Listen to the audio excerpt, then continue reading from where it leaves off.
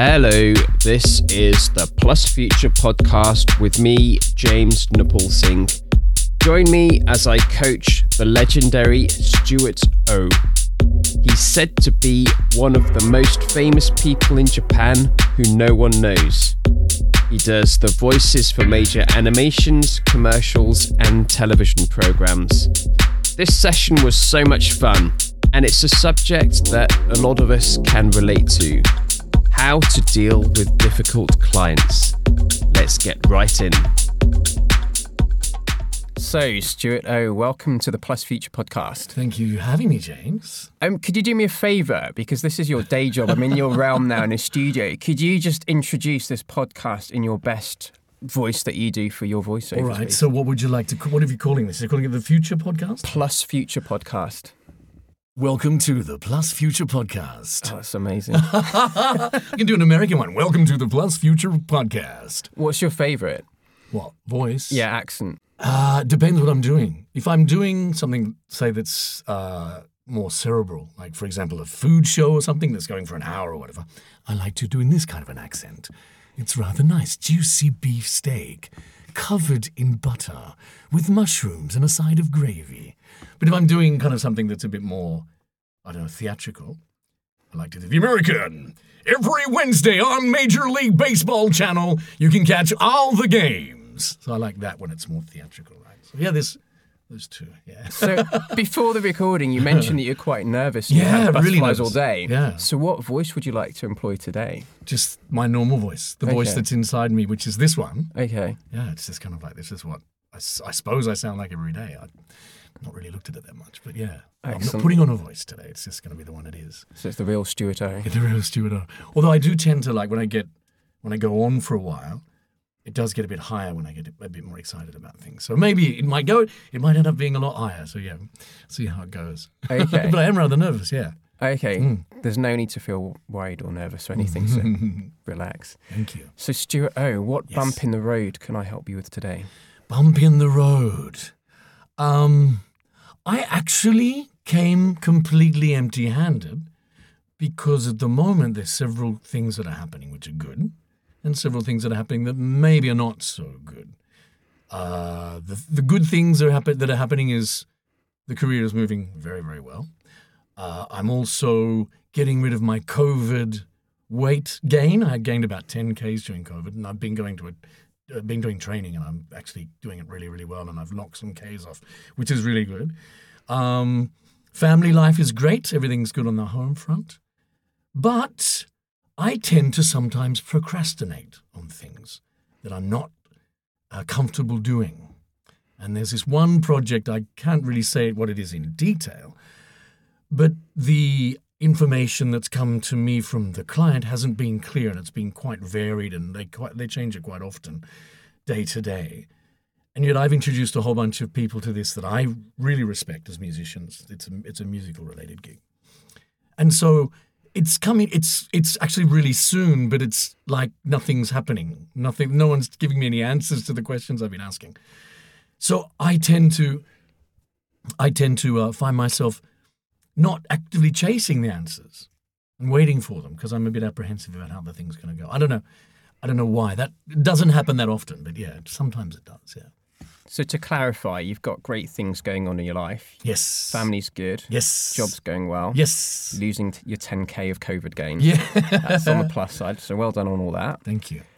Your procrastination is one topic that you're thinking about in a particular project. Mm-hmm. With everything that's going on in your life, is that really the thing that's bugging you and keeping you awake at night, or is there a bigger existential problem, do you think?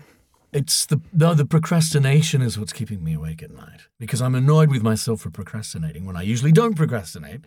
But usually things are quite well defined, as in on any given day, I kind of know what's going to be happening. And for example, as we were talking about before about voices, I know what voice I'm going to have on a particular day for what I'm doing, whether it be Japanese or it be the British stuff or the American stuff or whatever. So it's very defined. So I don't really have to think so much about what I'm doing other than making sure I know what I'm talking about and what the script is all about and all that kind of stuff. And if there's any specialist language or whatever, what kind of delivery they want and all that. So I'm usually quite fine with that. So the rest of the day, if it's only, say, for example, 2 or 3 gigs, I'm only working, say, 6 to 8 hours. I've got 16 hours to do what I like. And I've never really found the spending of time to be a problem. I mean, I know I've got time earmarked. I like to go for a pint every now and then. I like to go for sake every now and then. I love going to the gym. It's a reawakening. It's brilliant. So I'm not kind of like, not really ever worried about the fact that I'm procrastinating, except for this particular thing I'm procrastinating, and I don't know why I'm procrastinating. It's really pissing me off. So what would you like to walk away today with? Well, I would like to think that something can appear. You see, I don't know. It's many years ago I went to a hypnotist because I was actually having a bit of a problem because I was worried about it's the imposter syndrome. Am I good enough? I'm getting all this great work and so on, but am I actually really good enough? Why is it that I feel apprehensive when I go into a studio? This is years ago. I'll go into a studio, TV studio or radio studio or whatever, recording studio, and I feel really, like, am I actually really good enough to be doing this major level work? That kind of a thing, which is really weird because it happened to me quite later on in life. But I went to a hypnotist to get rid of that, and I did get rid of that. It was brilliant. But that's kind of like I wasn't expecting what came out at that time to come out the way it came out. So I've approached today in a similar kind of a way. So it's not as if I've kind of thought, what do I want to get out of the thing? It's more like, what's going to come out? It's kind of almost passing the buck. It's not, but it's not my intention to pass the buck, but it's, yeah.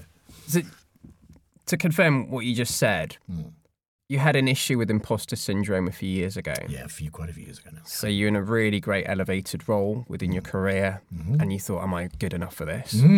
Getting major, like, you walk past, I don't know, a TV station or a radio station or whatever, when you're not in that, or not of a certain level of work, and you go, oh, wow, wouldn't it be cool to be actually in there? And then when you go in there and that's your daily life, I'm really comfortable with it now because it's a daily thing and it's major work all the time and it's so good. But this would have been about 16 years ago.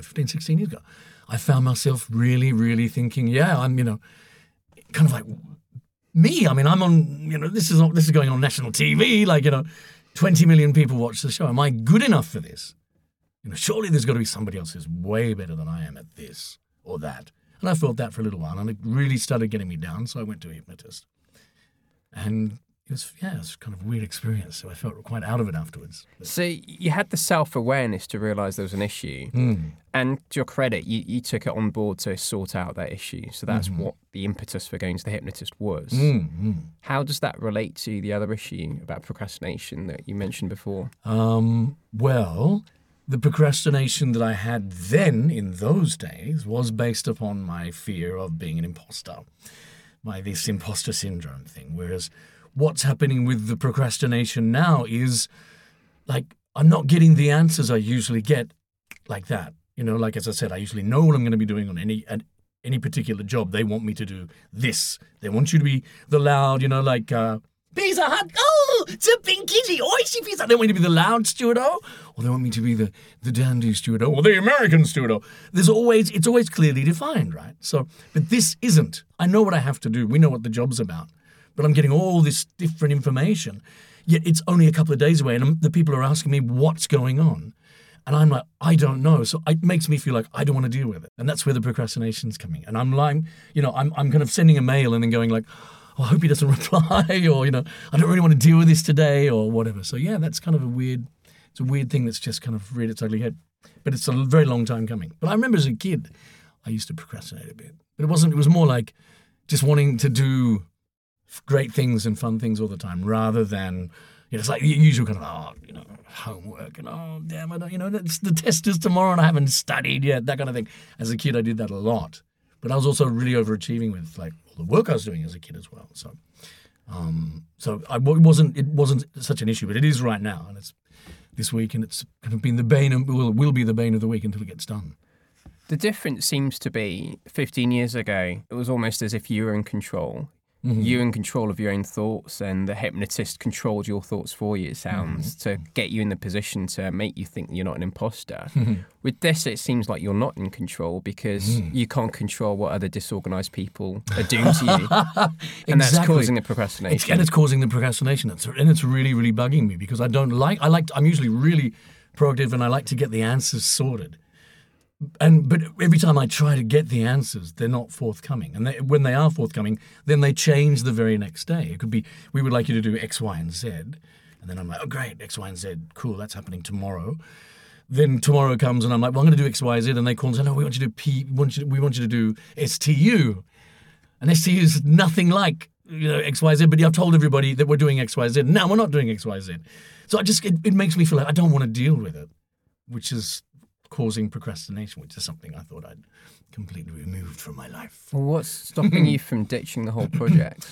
Well, we're right, it's like 5 minutes away not literally 5 minutes away, but it's really, really, really soon. And yeah, I feel a real responsibility. And it's also it's a career thing as well. I mean, they've asked me to do this, right? And I have been able to deliver on the people we've got together, and they're all like the musicians I've got for this band are absolutely. I mean, one of the guys has just come off playing, all the domes around Japan, Tokyo Dome and Osaka Dome and all that, and he's coming to play drums for this thing, So like, the people there are really good. I've got a great team, and I know they're going to be able to rip it apart. And I want to continue getting this kind of work in the future as well. But the people who are providing the work on this occasion also have a bit of history on this because I have worked with them in the past before COVID when I would get somewhere and it was, once again, I'd turn up for the actual thing and they'd hand me a piece of paper with something completely different on it.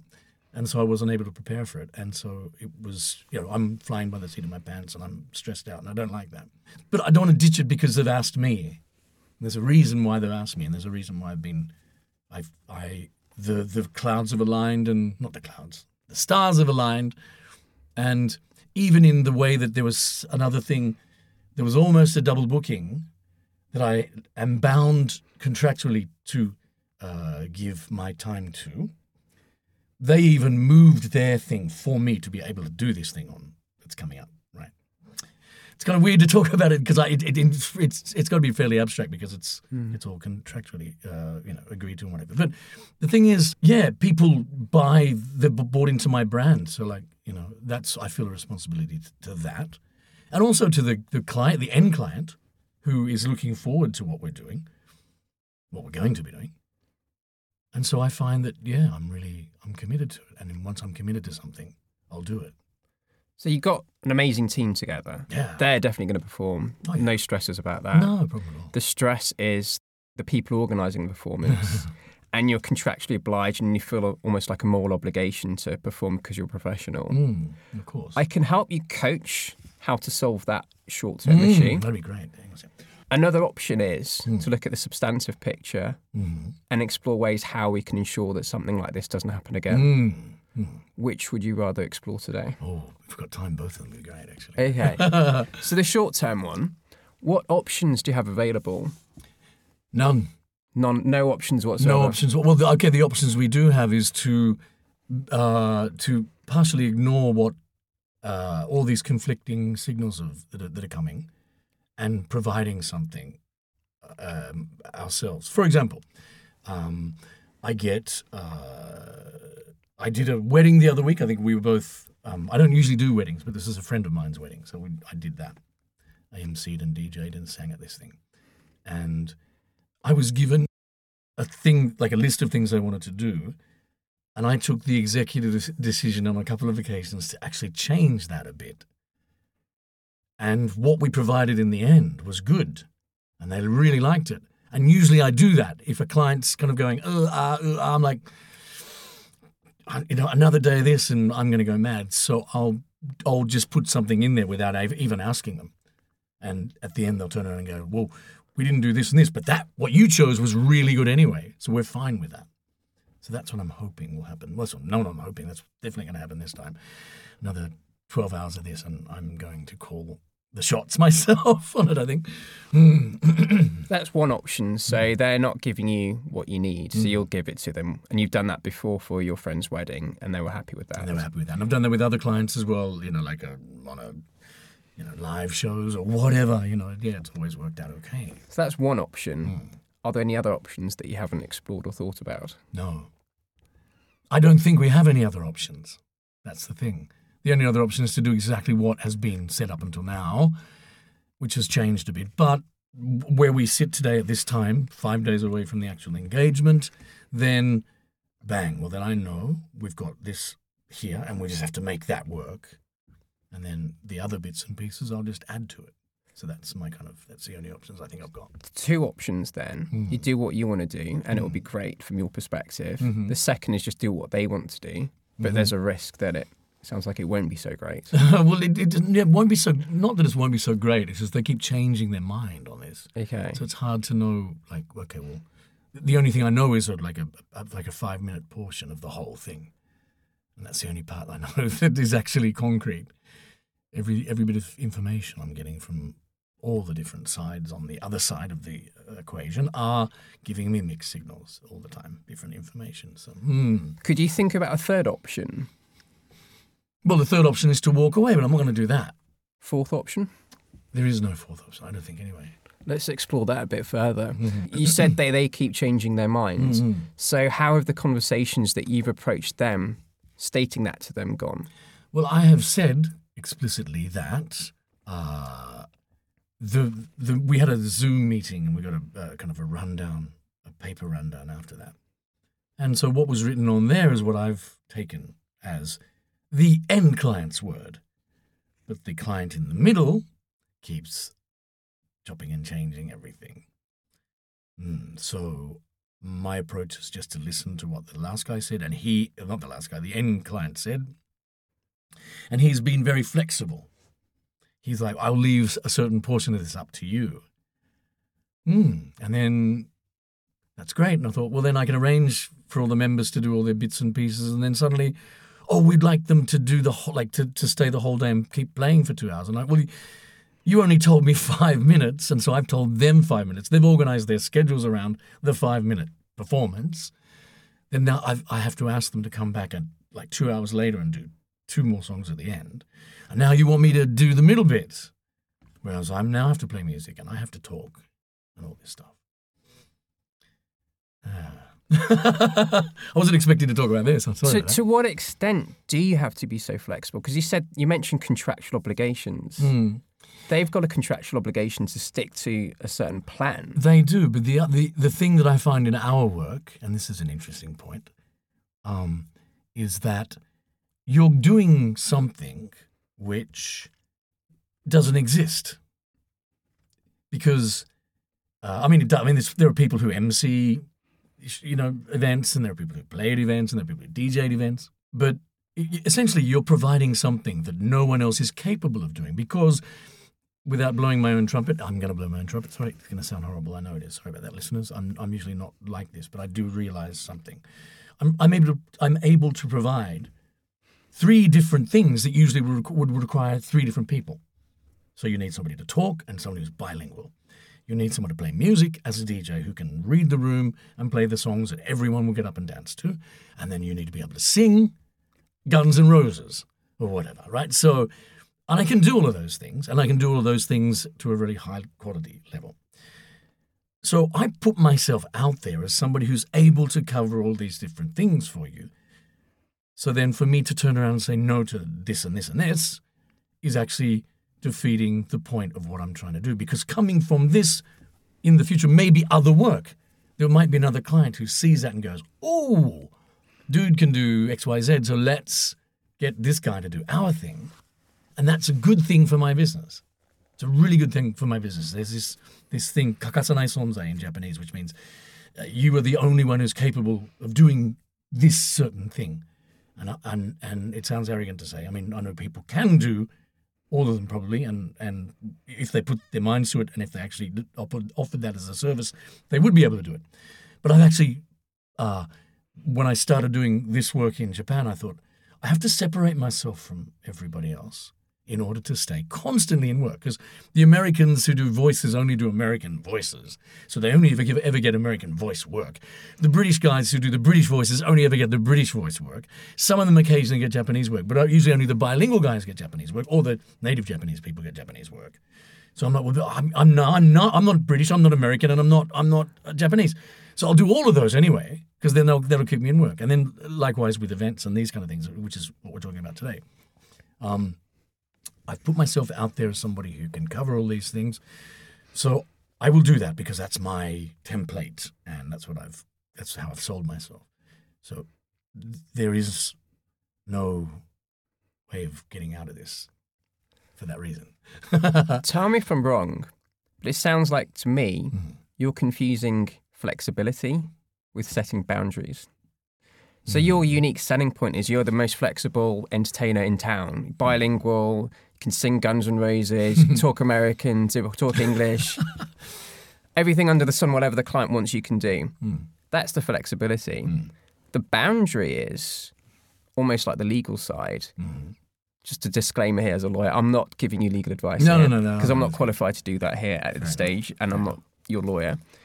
But the boundary is setting, for example, a deadline where you say everything has to be fixed by this time.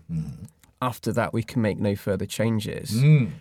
To what extent is that flexibility for you, or going against your unique selling point?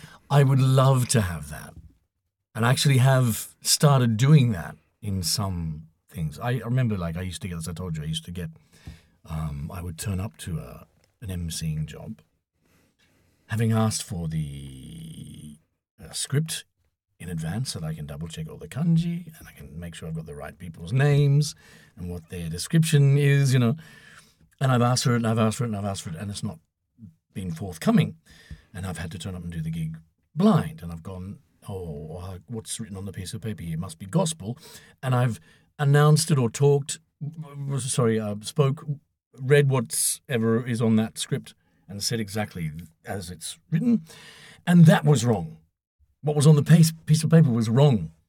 So I remember there was a politician, and he was giving a keynote speech at this thing. There was a couple of thousand people there, and it's, a big formal do and everything. And I'm the only foreigner, but I'm doing the emceeing for the thing. And I announced this guy with a different what am I looking for here? It's gone from my brain. Seat. He holds a seat in government for a particular area.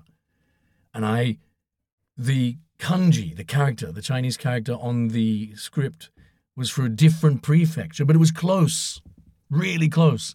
It's like Shizuoka and Fukuoka, right? So they had the wrong one on there. And I read it as it was.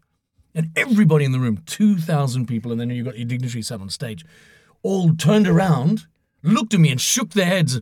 Cha, cha, cha, cha, cha. I'm like, so I did my reflex action was, I very politely said, I'm very, very sorry, everybody, but on my script, prepared by this fine establishment, is the different place name. So I am terribly sorry from the bottom of my heart, as you do in Japanese. You get very, 大変申し訳ございませんでしたが、多大なるご迷惑をおかけしまして, that kind of stuff, right? So, but he was cool with it, but everybody else was just going like, and I said specifically to these people so many times, get me this script by Tuesday. Get me this script by Wednesday. Get me this script by today, or it's going to be a real and turned up, and it ended up being a real it ended up being an issue. So I decided I would start saying I need it by a certain time. But people just ignore that. They really do. People, when you're doing events, I have no idea why. When it comes to events, I like to change things as you're about to walk on. Oh, we're going to do this way instead. Then you look like an idiot because you're the one who everyone's looking at, and you're saying the wrong thing, or you're doing the wrong thing, or you're stalling for time, or whatever. So you come across as being the complete and utter fool. So I've done that. This time around, it happens to be the same client, and it's the same thing again. Having set parameters and set boundaries that are routinely ignored. Now, I don't know how to go about that, which is leading to the procrastination, because I don't want to deal with it when it's all this, like ignoring of the boundaries that I've tried to set. Nobody else does that. TV or radio or whatever, TV can actually do that sometimes. But they usually give you enough time to you don't just walk in and you're straight on camera. You get there a couple of hours beforehand and you go through it. And, you've changed this, have you? Well, then can I just kind of practice this a bit, because I want to do this straight to camera without looking at my script. So can I just go and rehearse for half an hour somewhere in a room? Yeah, cool. Try and work it out. Try and remember it or whatever, and then go in and do it. And it usually works. So all the other clients I work with are usually really good. So you're a professional. Yes. You got your fingers burnt before with the same client? Yeah, with the same client, yeah. Have you heard of the 80-20 rule? No. Okay. I think it's a rugby thing. You kick the ball out of your 20 if it goes 80. Oh, no, that's 20-40, I think, or 20-60. So the 80-20 rule is you spend 80% of your time with 20% of your most valuable clients. How does this client rate within your roster of clients in terms of percentages? What? Their ranking, do you mean? Or how much work are they giving you? They used to give me a lot. Okay. Used to give me a lot before COVID. Are they essential for your business now or not? Not right now, but they could be going forward because of what's happening with the opening of the borders in Japan and so on, and these people selling themselves as a destination for events and so on, for inbound. So not necessarily individuals, but corporations and so on. And with what's happening now with the borders being open and everything going forward, before COVID, I would do a whole bunch of these inbound things for foreign corporations and companies. It was really lucrative, right? And it was a really good career move, because it was basically, using the fact that I'd got a couple of shows and that are broadcast to other countries, and these people have seen me or heard me in their own countries. They come here and I'm the guy who's emceeing for them, whatever, and they love that. They're stoked with that, which is great. It's really good. And this particular client is one of the few places that will be offering this kind of stuff going forward in the long term. So I think, and also when I think of, there are certain things in our industry, shows have a shelf life. Some shows wind up. I haven't heard anything yet, but I would imagine that between now and April of next year, there is a possibility that one or more of the shows I currently do could wind up. Now, I know in advance with these shows, the way they're structured, if it's a 2-year contract, I know for 2 years I'm going to be getting this amount of money with this show and the regularity on air and so on. So that's peace of mind financially, right? These guys are providing that, will provide that, I should say. They did before, they probably will again. So for me going forward, I'd like to continue the relationship. I really would. But when it comes to this kind of thing, I think something has to be done about it. And so as far as the 2080 is concerned, I am blessed that I spend 80% of my time with the 20% I love. And they're all really good. But these people would definitely, individually, they're fine. And it's not actually the guy's fault. The guy himself has said, I'm so sorry, it keeps changing like this. It's not his fault. It's just the way the whole thing's structured. And it's me getting frustrated because I have previous on this, you see. So you fast forward 2 years from now, you've lost that gig that you said has probably got a short shelf life. Well, most of the TV shows and that do, yeah, they know. And you're working a lot with this client because there's something going on in the future. How are you feeling? Two possible outcomes. If they have got their stuff together, or if I am able to and this is what I like to do, is leverage myself in there so that I get a fair amount of leeway with what I'm, more or less like they throw me the thing. They say, okay, here's the client, here's when they're going to be here, and this is what they want to do. The rest, we'll give to you. It's up to you. Then I can write all the material. Pardon me, I can write the script, I can write the initiative, I can do all write the scenario of the whole thing, and then I can submit that and go, we're going to do this. Are you good with this? Yep, cool, great. Then I don't have to worry about getting information from these people. That's what I'm looking for. That's what, when I'm looking 2 years into the future, that's what I'm thinking will happen. When I think of what I've been asked to do and been able to provide for this time around, they're already impressed without the thing having actually started yet, with the level of people I've been able to get on board and with the budget they gave me, within the budget they gave me.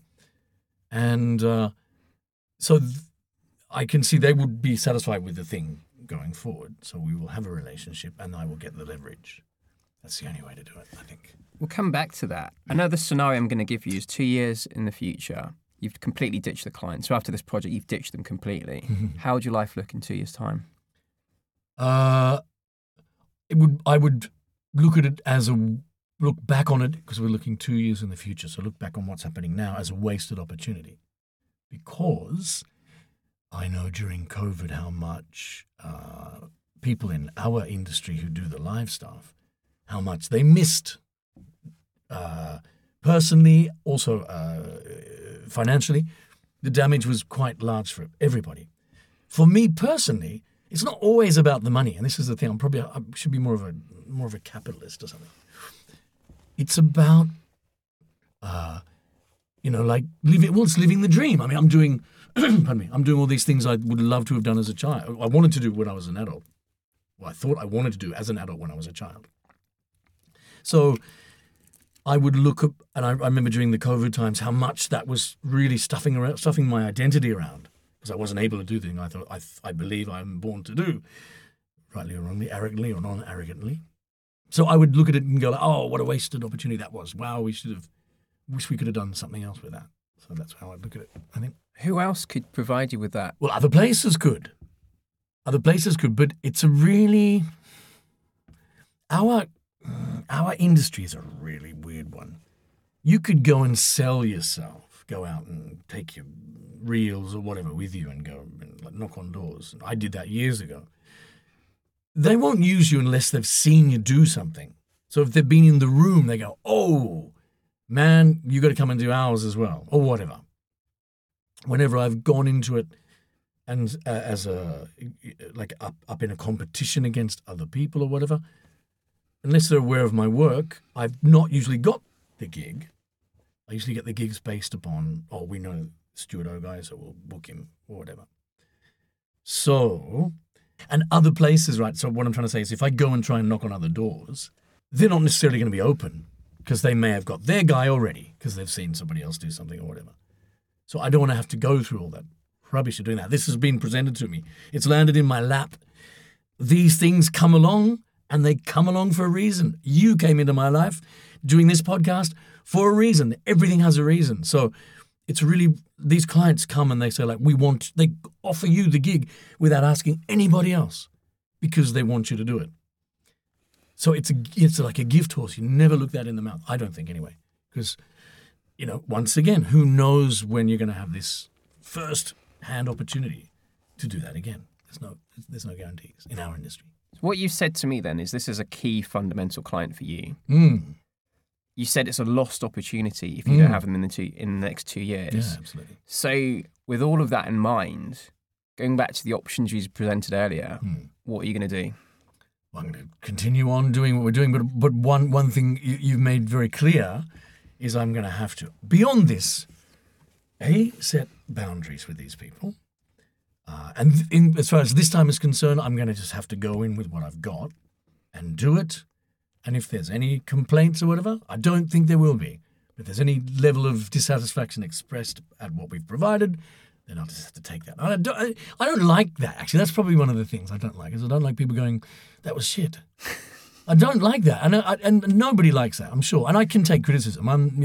Like I did a live show last night, and this guy came up at the end of the night and said, "Your voice is so high pitched, it gets a bit kind of like kind of like needly in your ear at the end of the night." And I'm like, I know that, but look at what we're singing, AC/DC and Bon Jovi by that time of the night, so I am screeching because that's the thing. So I'm cool with that. He was a very nice guy, well within his rights to say you're not the best singer I've ever heard. So and I'm like, great, that's fine. I can take that. I'm not. But I don't like it when it's, say, a client, like a large client turns around and says, no, it wasn't very good, was it?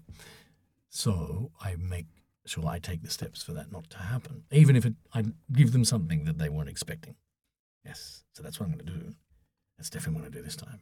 So you're going to set boundaries with them. Set boundaries. You mentioned 2 years in the future, you would leverage yourself in there and sort things out. What's stopping you from doing that now? Well, we haven't I am also almost in a way doing that now because I've chosen all of the people who are going to be performing and so on. And I've suggested to them, well, I'm going to do this instead of that because this is what we can do and I know it'll work. Whereas what you're proposing is not going to work because it's literally, physically impossible for this to actually work out that way.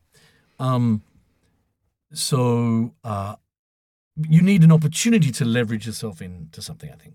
To just go in now with a blank of a couple of years and be like, well, we're doing it my way, or you can, go F off or whatever. I don't think that's a good idea in this case yet. I think there's kind of like, it's got to be steps.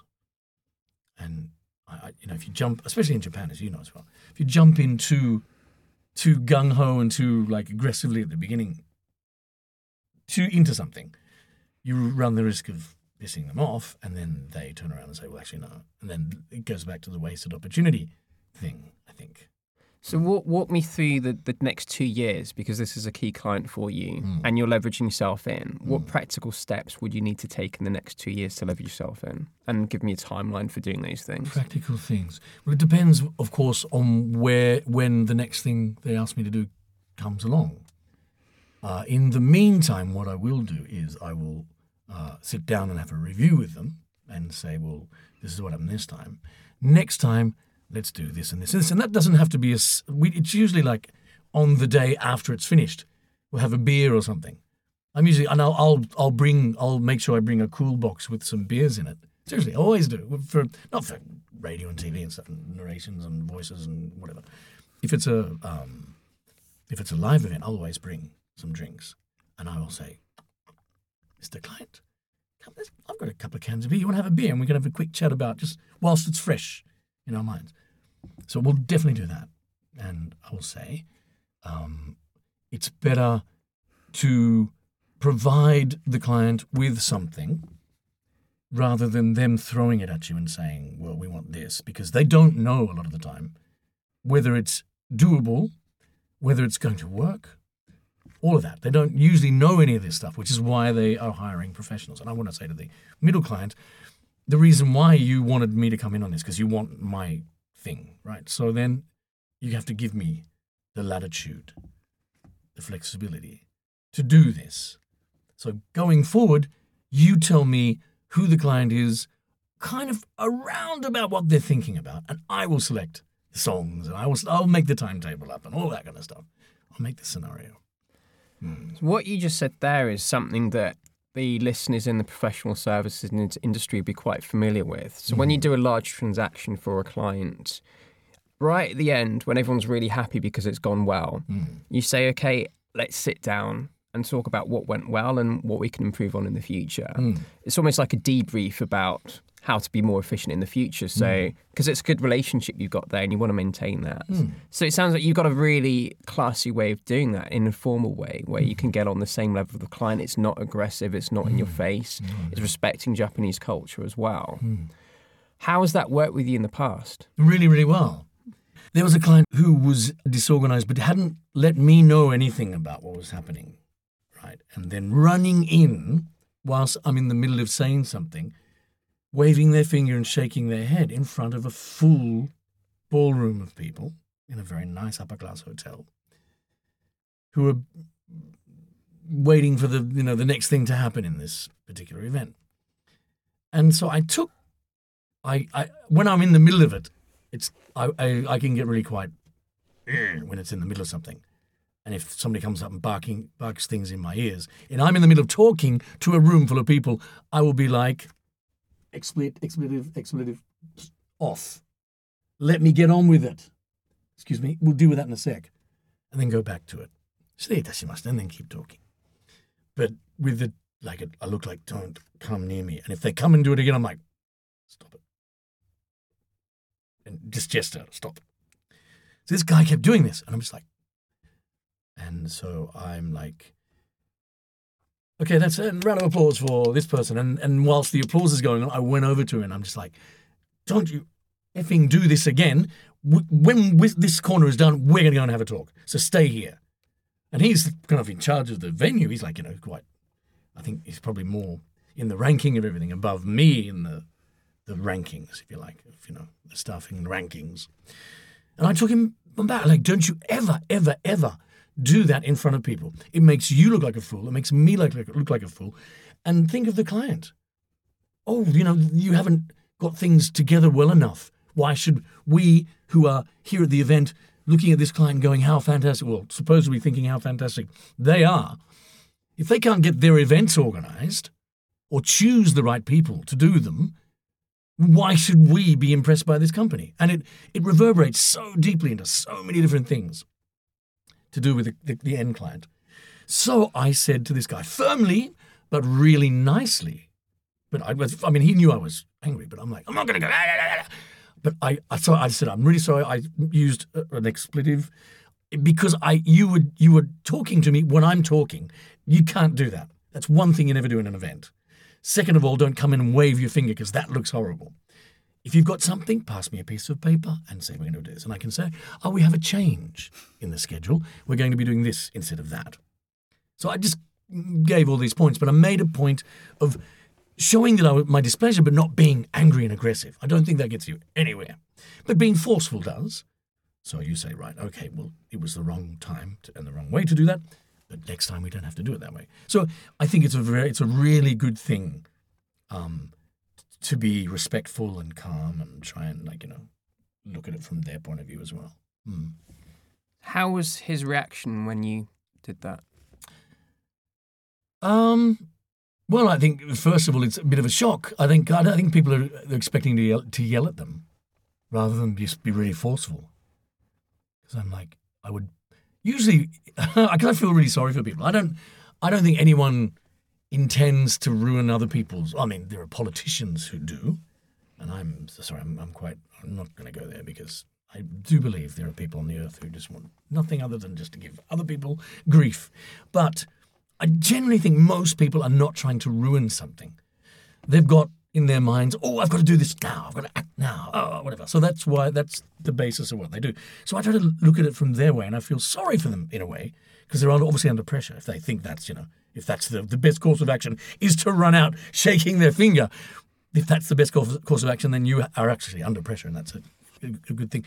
So he was like expecting me to go, don't you ever, and I'm just like, I'm really sorry I swore at you before, but I was in, you don't interrupt me when I'm talking. Second of all this, and third of all this, blah. But I was trying to be really nice about it. I'm like, can I give you some advice about what you probably shouldn't do during an event? And the guy's like, yeah, okay, because I was looking at his eyes, don't do this, is probably not a good idea. This is probably not a good idea, and this is not a good idea. And I'm really sorry. I really didn't want to make you feel bad about this. Don't worry, I'm not going to talk to anybody. If somebody asks me for an appraisal of your work tonight, I'll say it was fine. I'll say we had an issue, we sorted it out. It's not, he's cool, he's fine. Because basically these people are also very nice people. And there's very few really like, oh, God, I'd like to make this guy have a miserable night in our world. They're usually really nice people who are just working under pressure or whatever. So you don't belittle them and you don't yell at them. His reaction was, he was expecting that from me. I thought calm and adult about it and professional about it because I don't want anyone to feel bad. And also, it reflects badly on me. It will reflect badly on the client that chose me as the MC, etc., etc., etc., etc. But then one of their superiors noticed, came over to me and said, is everything okay? I'm like, yeah. We just had a disagreement. We sorted it out. He's fine. I'm fine.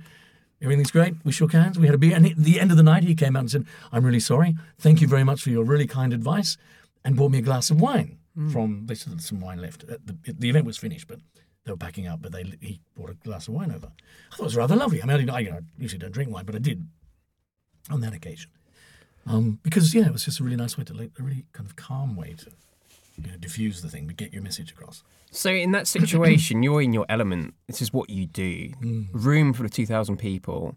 He's wagging his finger at you saying, don't do that, don't do that. And you got very, very angry. You silenced him, but professionally afterwards, you had stern words with him in a very polite way and saying, this makes us look bad in front of the client.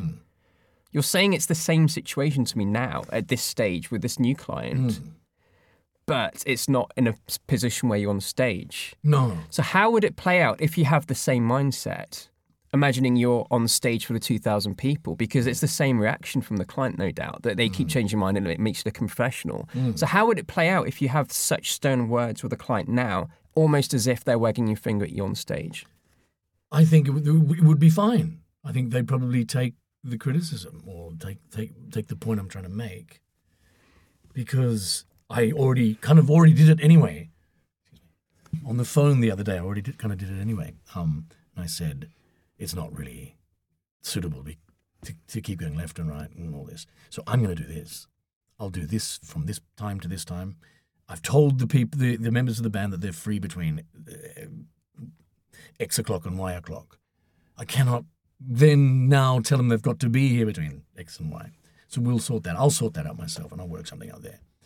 So I kind of did the same thing, but without saying to him, oh man, so I was less stern because we've not started yet. You know what I mean? Like, it's the first thing for like over 2.5 years since COVID came along.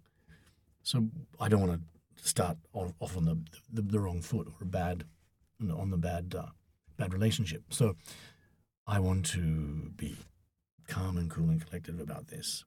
But it's still making me panic a bit, and it's getting to me, and that's why I procrastinate. And I'm going to so it's gone in this really big circle. You're very good. You're very good at your job. Very good at your job. It's come right back. The mindset now, the procrastination, is going back to your school days where you don't want to do a test. Yeah, because it goes back to this thing, whereas I knew what was going to be happening most of the time, right? But with something like a test, you don't know what's going to happen to you. So you're going to start fighting around going oh, I don't want to study for this. No, I don't know what's in the test. I don't like that. My whole life has been just this incredible unplanned adventure that's gone really, really well. Almost to script. Almost to script. There's a few things. I'd like to be a little bit richer. And I would have probably liked to have been Mick Jagger. But that's the only two things that haven't gone. Okay, everything else has gone according to what I thought it would. I can coach you on that in the future. If you want to be Mick Jagger, no problem. Yes, I think that would be a really good one. That would be a really, really good one. I'd like that very much so. But where I don't know what's going to happen, and I don't mind that. I don't want everything planned. But when it comes to the immediate, well, this is your script for tomorrow, or you're in the studio from 2 till 6 and you're going to be doing this, I want to know so I can go in there without anything in my head and do what I'm supposed to be doing. I can completely get rid of everything in my life out of my head. You don't even know what is happening outside the door of the studio at any given time. And I'm usually not interested in it if I'm in the moment. But when I don't know, that's when I get a bit, and then I don't want to face it because I don't know what's going to happen in that time. So I'd rather not face it, and so I'd procrastinate and try not to. And do all the other things I'm supposed to do, like, I better do the laundry, or, I better I'll reorganize the files in my computer, or, stuff like that. So, which is procrastination. Yeah, I don't like it. But it very rarely happens, but this is the first time for a very long time it's happened. To summarize where we are today, so you have great things in your life. Family's going well, the job's going well, Yep. 10K weight gain from COVID is going well. Coming off a bit, yeah. Coming off a bit. A bit? The downside is this difficult client who we've established is a key client going forward. Yes. And it's a lost opportunity if you let them go now. Yes. So you're kind of, in Japanese, it's shoganai, you've got to carry on with it. Yes. What realizations do you have now in terms of your procrastination that you didn't have when we stepped into this recording studio today? That the procrastination is completely avoidable. I can avoid it by my own actions, by, as you said, setting parameters, boundaries and so on, being a little bit more, what's the word? A little bit more persistent on that side of things. That's what that's the biggest takeaway I can think at the moment. It's a fixable thing. But by doing nothing to fix it, you're not actually fixing anything. It's just festering and getting worse. So, yeah. But it's funny because it's kind of like, well, then I will, I'll do it tomorrow is still in your head. You know what I mean? Like, it's probably time-wise too late. They won't be available at night anyway. So, but I will get up first thing in the morning and we'll tackle it. It's going to take me back to the 15 years ago, the hypnotist thing. And why was I procrastinating then? Because I was frightened of probably rejection, I suppose, or not getting to where I thought I should be. This time round, it's kind of like, it's not going to go away if I just leave it. So I will have to take control of it and do it myself. So walk me through your action plan then. All right, so I will tomorrow get up first thing and I will dissect what we've got now. And I will put that into a package and say, we are doing this, folks. Learn your parts. You've got 3 days. Bang. That should be easy. These people are brilliant players. They know what they're doing. As far as the client's concerned, I will say to him, this is what we have to do now. We're going to be doing this, and we're going to be doing this, and we're not going to do this and this because that's still, to me, too grey. I haven't got a definite answer on these 2 other things. We're not going to do those. We'll do this, we'll do this, and we'll do this. If we can have a meeting with the guy by Zoom tomorrow, that'd be fine, or even on Wednesday, be fine. Whatever. Let's do it beforehand, and I would explain the reasons why, and then make sure he's fine with it. And then I would say, well, you've hired me as the professional in this situation, so you should trust my professional judgment. So I will exercise my professional judgment. And that's what I'm going to be doing. That's the course of action from once I leave the booth. But I won't, as I said, time-wise, I won't be able to do it today, so it'll have to be first thing tomorrow morning. But it means I'll get home early, maybe go to the gym and do a little, another session, and get to bed early and wake up early and get onto it and cover the whole day I can spend on it tomorrow, which is great. I've actually got a whole day free, so I'm going to spend the whole day on it and not procrastinate by reading the reviews of the rugby on the weekend or the cricket or whatever, So you're devoting a day to the gym and sorting this out tomorrow? Yes. What will happen if the same situation happens in the future, 2 years from now, and nothing changes? It won't happen. How can you be so sure? Because I'll make sure it doesn't happen. I will. You've the insight that I've got today, thanks to you, is the only person that can actually change the way this is flowing is myself, and I've already done it in the past. So it's just doing the same thing again and backing yourself. So 2 years from now, I will continue to back myself on the judgment for these things, and I will say, I'm the professional in the room, for want of a better expression. So let me deal with it, and I'll make sure that I am doing that. I'll make sure that it's done the way I want it to be done. For the listeners at home, this is really interesting seeing your body language now, because when you said it will not happen, you were actually pointing your finger the same way you're pointing the finger to the guy who came up to you on stage. So it seems you are in that mindset. Yeah, very much so. And I wasn't when I came in. No, interesting. Oh, it is interesting. Very interesting. But it's also like the thing that you once said to me over a glass of wine in the past with coaching is the answers are always inside you. And it's just that you need a medium to pull them out. And I think that's where you have a really good skill with this, because you're not. I was imagining a coach as somebody who dictates more, but it doesn't seem to be that way. It's kind of like, you answer, you ask a question, and you end up with an answer coming out of your own head. Yeah, it's really good. It's really good. Very impressive. I think here the key word's agency. So it sounded before you weren't happy because you didn't have agency and other people were disorganised and it was out of your control. But now you realise that you have agency. Well, and I have to have agency. You have to have agency. Yeah. And the only one that can change things is ultimately you. Yeah. And so that's what I'll have to do. And I'm happy about that, really quite happy about that, because it once again takes me back to my original thing, is I like to be able to know what I'm doing with stuff. Yeah. Is there anything else you'd like to talk about today? There is, but we haven't got time. There's a whole bunch of stuff. The Mick Jagger thing is something that I thought was quite interesting as well. The fact that, when you're a kid, you think you're going to be a rock star, or you're going to be the best, the opening batsman, or you're going to be, the pitcher, whatever. And then reality comes in. But I'm doing something very similar to what I thought I was going to be doing anyway. So it's not that far away from it. But the fact that I didn't become Mick Jagger is not something I think of. But it would be really nice to have been a world-famous rock star. That's an interesting coaching topic. Probably right. We haven't got time for 5 minutes today, but But quick one. What's the driver for wanting to be world famous like Mick Jagger? Just because. So once again, you know what you're doing. Because you can control the agenda. You can control the narrative. And I do have that now with my work, with what I'm doing. Pretty much, I can control what I'm. Apart from clients who mess you around. What is going on at any given time? I've got complete control over that, which is great. I think if you were in somebody of Mick Jagger's position, you could say, no, I want to do it this way. And no one would argue with you. You know what I mean? So I have that now, almost, except for occasionally a client, or like we were talking about today. 90% of the time I have that. So that end has been realized. The other thing would just be like, to have loads of money. I'm not, because I'm not really, I'm not doing it for the money. It's not the thing, but I would like to be better paid for what I do. I can tell you that. Our industry is really, it's really, people think it's really lucrative. It is decently lucrative.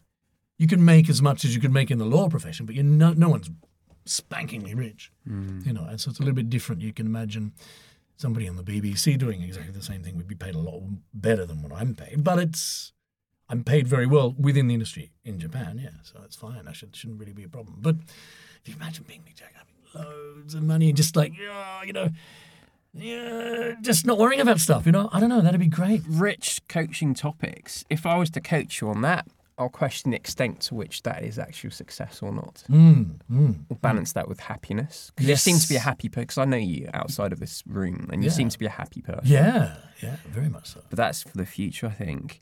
So, final question. If you were talking to someone who has difficult clients like you have, what advice would you give them? To find the source of the difficulty and work it out. But work it out to your own benefit. But also to realize that it takes two to tango, and so you have to have a decent relationship with these people. You don't want to destroy the relationship you've got with them, but what you want is to make sure that your interests are being looked after. Otherwise, it does cause a lot of stress. Interesting. I think I'm going to get out of coaching mode now and just make an observational point. A lot of the narrative you see now, even in the coaching industry, is almost like a slash and burn thing with relationships. So if you're in something like a job or you're working with difficult clients, get rid of them and just concentrate on the things that you love, your passions and things that make you happy.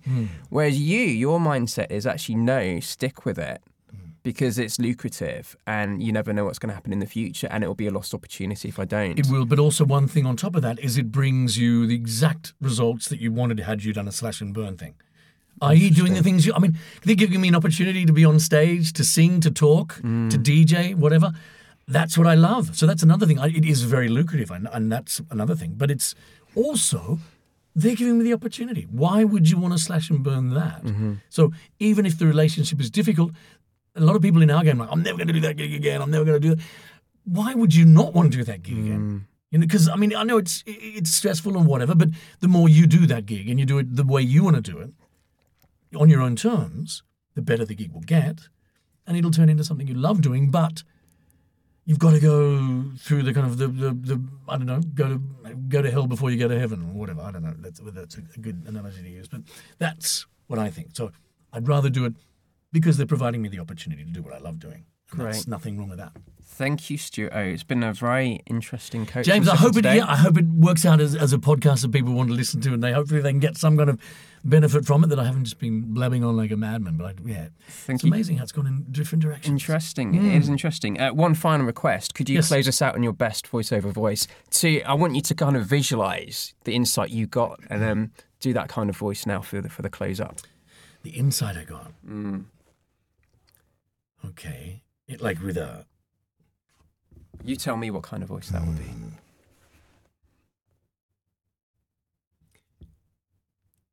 Procrastination will get you nowhere. What you need to do is to take control, so that procrastination is not even an option. Thank you. Gosh, how do I top that? Thank you very much, Stuart, for joining the Plus Thanks, Feature James. podcast. Excellent, thank you. It was fascinating talking to StuartO right after the session. He kept saying it was a weird feeling, as the answers were always in him, but he never knew. He felt like a different person. And there, listeners, you see the wizardry of coaching in action. Thanks for listening. Feel free to leave comments on my socials, and of course, do like, subscribe, and share. Until next time,